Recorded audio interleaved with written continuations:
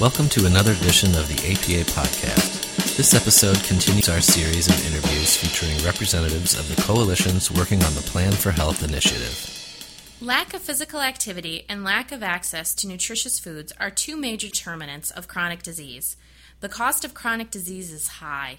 Treating individuals with chronic diseases accounts for 86% of the nation's healthcare costs, according to the CDC.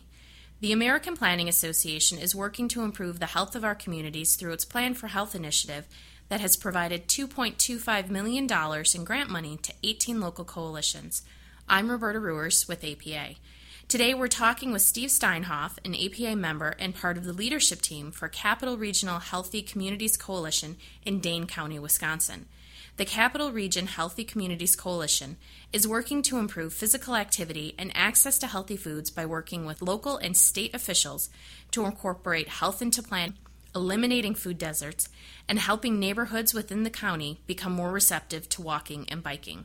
Steve, thanks for joining me today. Thanks, Roberta. Glad to be here. Can you tell me a little bit about what the coalition is working on and looking at within the county? Sure.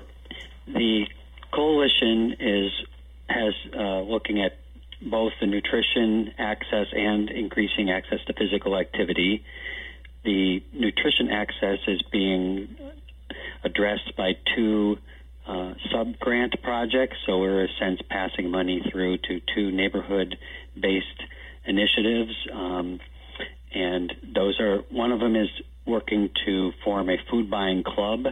Both of the areas are what we consider food deserts, and so to address lack of access to grocery stores in the Allied Drive neighborhood, the local community residents have formed a cooperative and are using the funding to establish a food buying club. The second area is the South Madison area, is working on expanding and increasing sales in the farmers market. So the recipient is the South Madison Farmers Market. They're doing that through outreach and advertising and community engagement. And they're also working to expand the market by recruiting new growers from formerly incarcerated people working in partnership with a prisoner reentry program. And as well as with Growing Power Inc. that some people know about. The project that we're administering directly is to employ a new planning tool that we're developing called the Active Living Index, which is will create a measurement of and mapping for how friendly, how conducive areas are to walking, biking, and access to transportation. And then what those different levels of friendliness, or what will translate into an active living index score, means in terms of public health.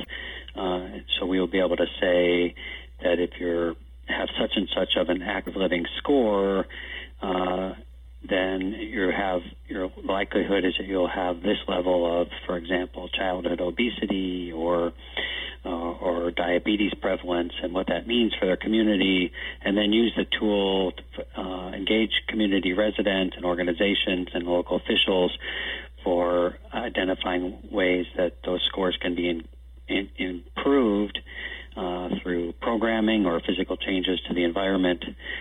That then what that would mean in terms of community residents' health outcomes. The overall idea of that part is to essentially to increase the capacity of local residents and organizations to affect change in their community and improve health. You mentioned one of the sub-grant recipients is a food buying club. How would that work? What's the premise behind that idea? So the idea is that in lieu of being able to in the shorter term, attract or create a full-service grocery store that has a full produce department and other healthy foods. The idea is that member residents are teaming up into a cooperative and would then purchase bulk foods in larger orders that would be delivered to the neighborhood and then, divided among the residents based on what they individually ordered. So it's a sort of a shorter term fix for the immediate situation where there's literally no grocery store, even the Walgreens closed down in the neighborhood, and access to a grocery store involves long bus rides or carpooling. They are also, by the way, have been providing van rides also as an intermediate step towards or as a stopgap measure to help people access healthier foods. So they're working towards more permanent, long-term solutions.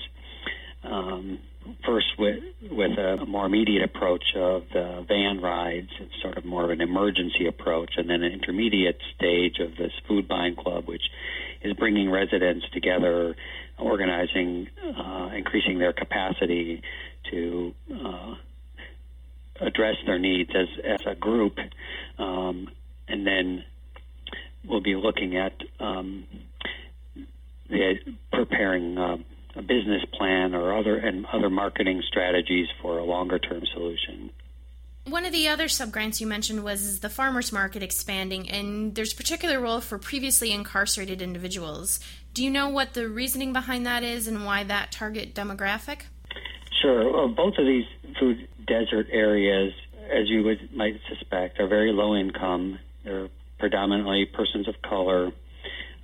These areas were identified and called out when we, meaning the Regional Planning Commission, conducted a study that we called the Geography of Opportunity. And I can talk more about it, but in a nutshell, that was part of a HUD, Housing and Urban Development grant through their Sustainable Communities Regional Planning Grant. And the Geography of Opportunity report looked at where are what we called barriers to opportunity concentrated in the region. Barriers meaning income and low mobility, lack of high rent costs. There was actually a list of 10 various indicators, and so both of these areas had a large number of, from statistical measures, high incidence of all these different barriers to opportunities. And one characteristic of these communities also is high incarceration rates. And so this is an ongoing issue in these areas as well. So the South Madison Farmers Market wanted to take a holistic approach and look at how we can address multiple issues with their initiative. At the same time, they needed to bring more growers, more sellers to the farmers market to expand the selection. So they, working with Growing Power Inc., which is, many people know, has gotten a lot of press for using local foods and food growing as a neighborhood revitalization and empowerment strategy in Milwaukee and Chicago and other cities. Teamed up with a prisoner reentry project, the Nehemiah Project, a faith-based initiative, was working on helping people who are getting out of prison more successfully make that transition. It can be very difficult, as you may know, when you come out of prison and have few resources and are barred from getting certain types of jobs on the job applications, and it's difficult to find housing, it's difficult to get food stamps and all those things. So this is a training program that now that that Growing Power Inc. has established to create to foster what they call urban agriculturalists. So they're learning basically how to grow food and how to harvest it and how to sell it, how to put together business plans, basically have them become food entrepreneurs. So that's sort of the story behind that project. It certainly sounds like the Plan for Health grant is really covering very broad and deep and wide within the community overall. Yeah, and the portions that we were able to give to these groups was somewhat modest because these were one portion of our overall grant, but they did help provide seed money that has resulted in both of those projects securing additional funding. South Madison Farmers Market received a larger grant from the UW-Madison's Baldwin Grant Foundation, and Allied Drive, the Allied Community Cooperative, has received additional funding from the City of Madison. So we're pleased to see that these are our sort of early investments in those efforts have paid off. And I mentioned the Sustainable Communities Regional Planning Grant, and that grant, which 3-year grant from HUD, also targeted efforts in both of those neighborhoods as well. And so we're in a sense we're the APA, the Plan for Health grant, allowed us to continue the work and the assistance we've been providing in those areas. Obviously, collaboration is a major component of your project and initiative. Can you talk a little bit about how the Plan for Health initiative might have changed the relationship you see between planning and public health professionals and others in the community working to improve the community overall? I think the Plan for Health grant most largely deepened the relationship that we had started to develop, in a large part again through the HUD Sustainable Communities grant. That Geography of Opportunity report, for example, that I mentioned, drew on a data set that was generated by the University of Wisconsin, which created through electronic medical records that allowed us to track and analyze health outcomes like obesity and diabetes at the census block group level, whereas previously you couldn't do that below a county level. So that was a start, for example, of a relationship with some people at the university. Now with this Plan for Health grant, that relationship has deepened beyond the one person we had there to more of an institutional arrangement with the UW School of Family Medicine, School of Medicine and Community Health. And so now that they've been, for example, are part of the MOU, the coalition MOU that came about through the Plan for Health grant.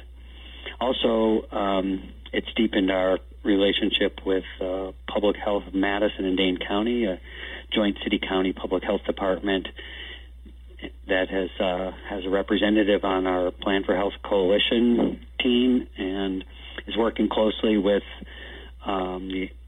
our organization and the outreach coordinator with the grant funds to coordinate outreach and engagement and to combine this with their community health and planning, the CHIP planning process they're required to produce, and that they're also working with, and it's allowing us to reach beyond those partners then to their partners such as health providers.